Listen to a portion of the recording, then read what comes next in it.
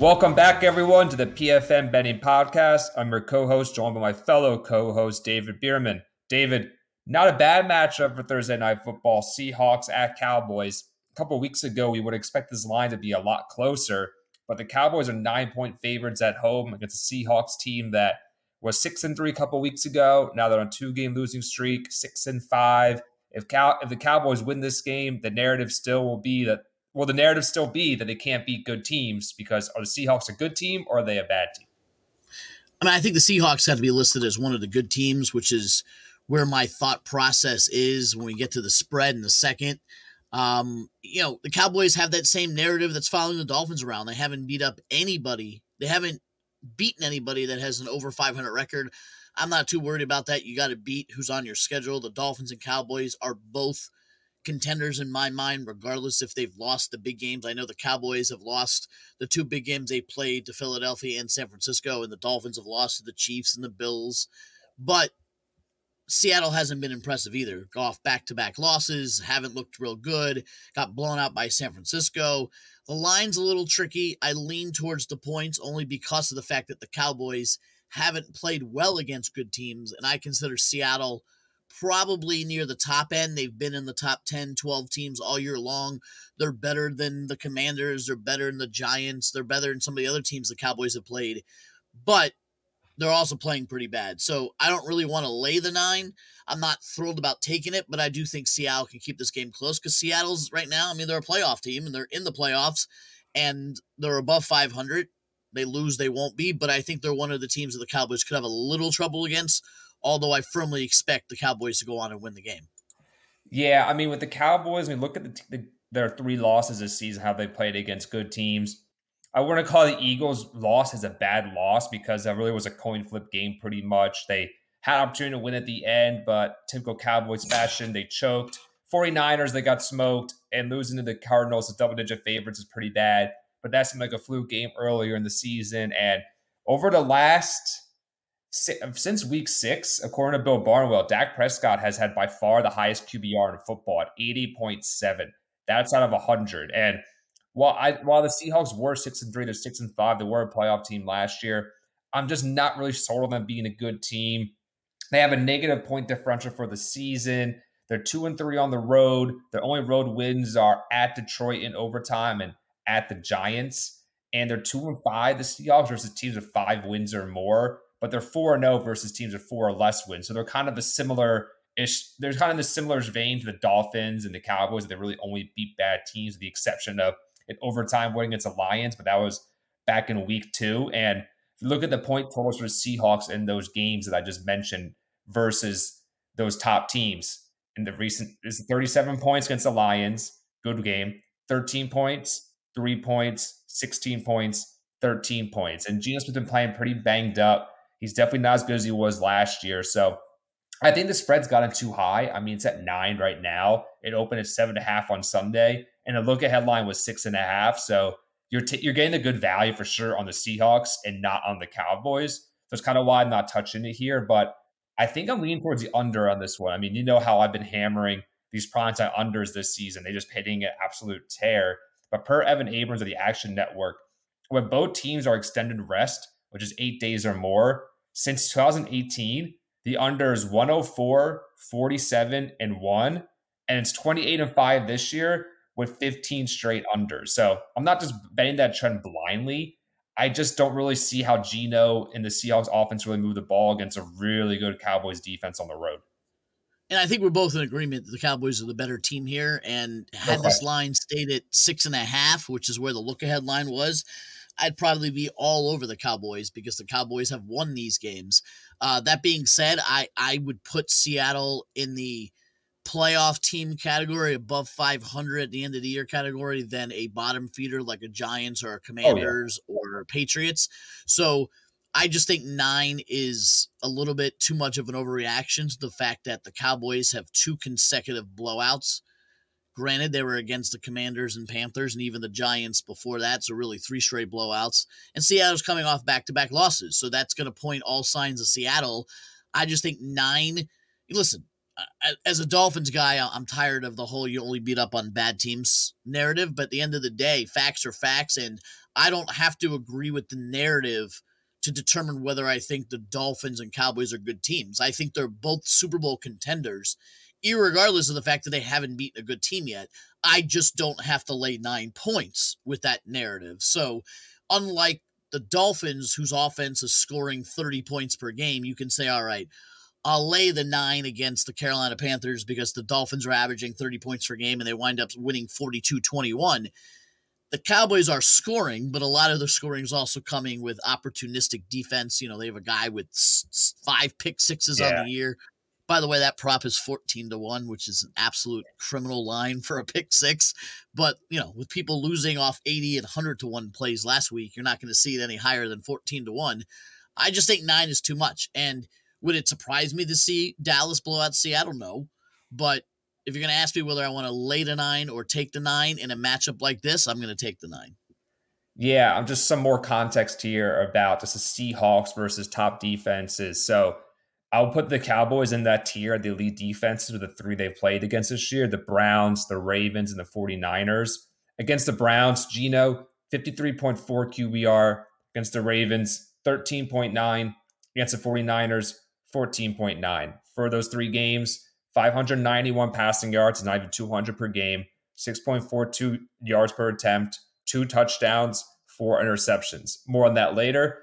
Point being, I just don't really trust the Seahawks here. And welcome to the club, by the way, the narrative of can't beat good teams. I heard that last year with the Eagles. This year I'm hearing we don't beat good teams by enough. Right. I mean, narratives are narratives. Anybody who wants to, find a negative thing to say about a Dolphins or Cowboys team is going to point to that. And quite frankly, you haven't heard it for the Cowboys. You've only heard it for the Dolphins. You look at the Cowboys schedule. The Cowboys not only have beaten only bad teams, they've actually lost to a bad team. At least the Dolphins haven't done that yet. They haven't lost to a bad team. Yeah, and to your point about this kind of being overreaction line, so Cowboys have won 3 games in a row by an average margin of 30 points per game against the Giants, Panthers, Commanders. Those are 3 of the worst teams by DVOA. So I'm not taking anything away from them, but let's see them really beat up on a team that's not one of the bottom feeders of the NFL. And I know that some people in the analytics community think that's more impressive to have blowout wins against bad teams than to win a nail biter against a good team because it's more predictive of future performance. But those are not the teams that the Cowboys will play in the postseason. And until the Cowboys really can advance past the divisional round, it's going to be hard for the general public to really take them as seriously as a contender as like the 49ers, the Chiefs, the Eagles, and so forth. Now, let's get into player props for this one. I know where you're leaning here for one of them.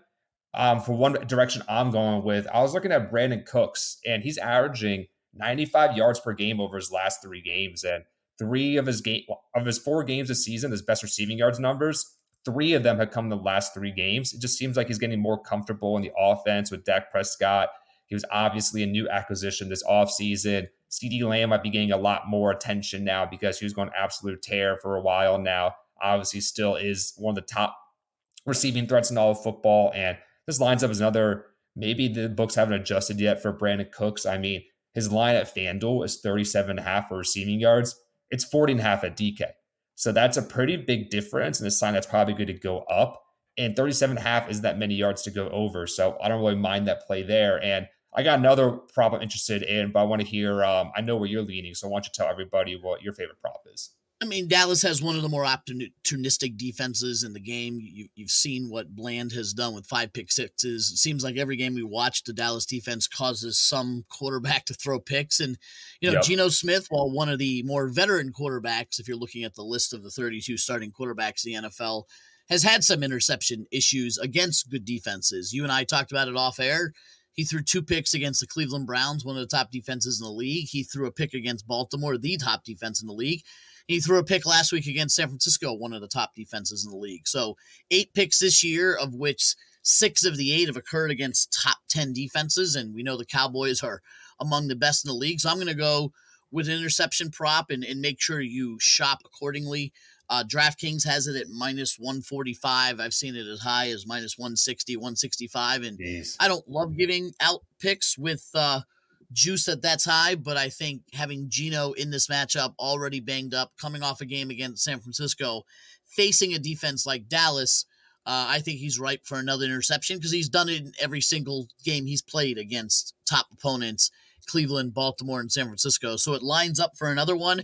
Full transparency, I don't love interception props. They're kind of tricky at times. Sometimes you need the tip ball or you need the guy to keep 2 feet in. You don't really have that much control of what the play calls are, but I think a Geno who has turned the ball over against good defenses and a defense who has forced turnovers rapidly this year with quarterbacks, I would expect Geno to throw at least one pick at minus 145.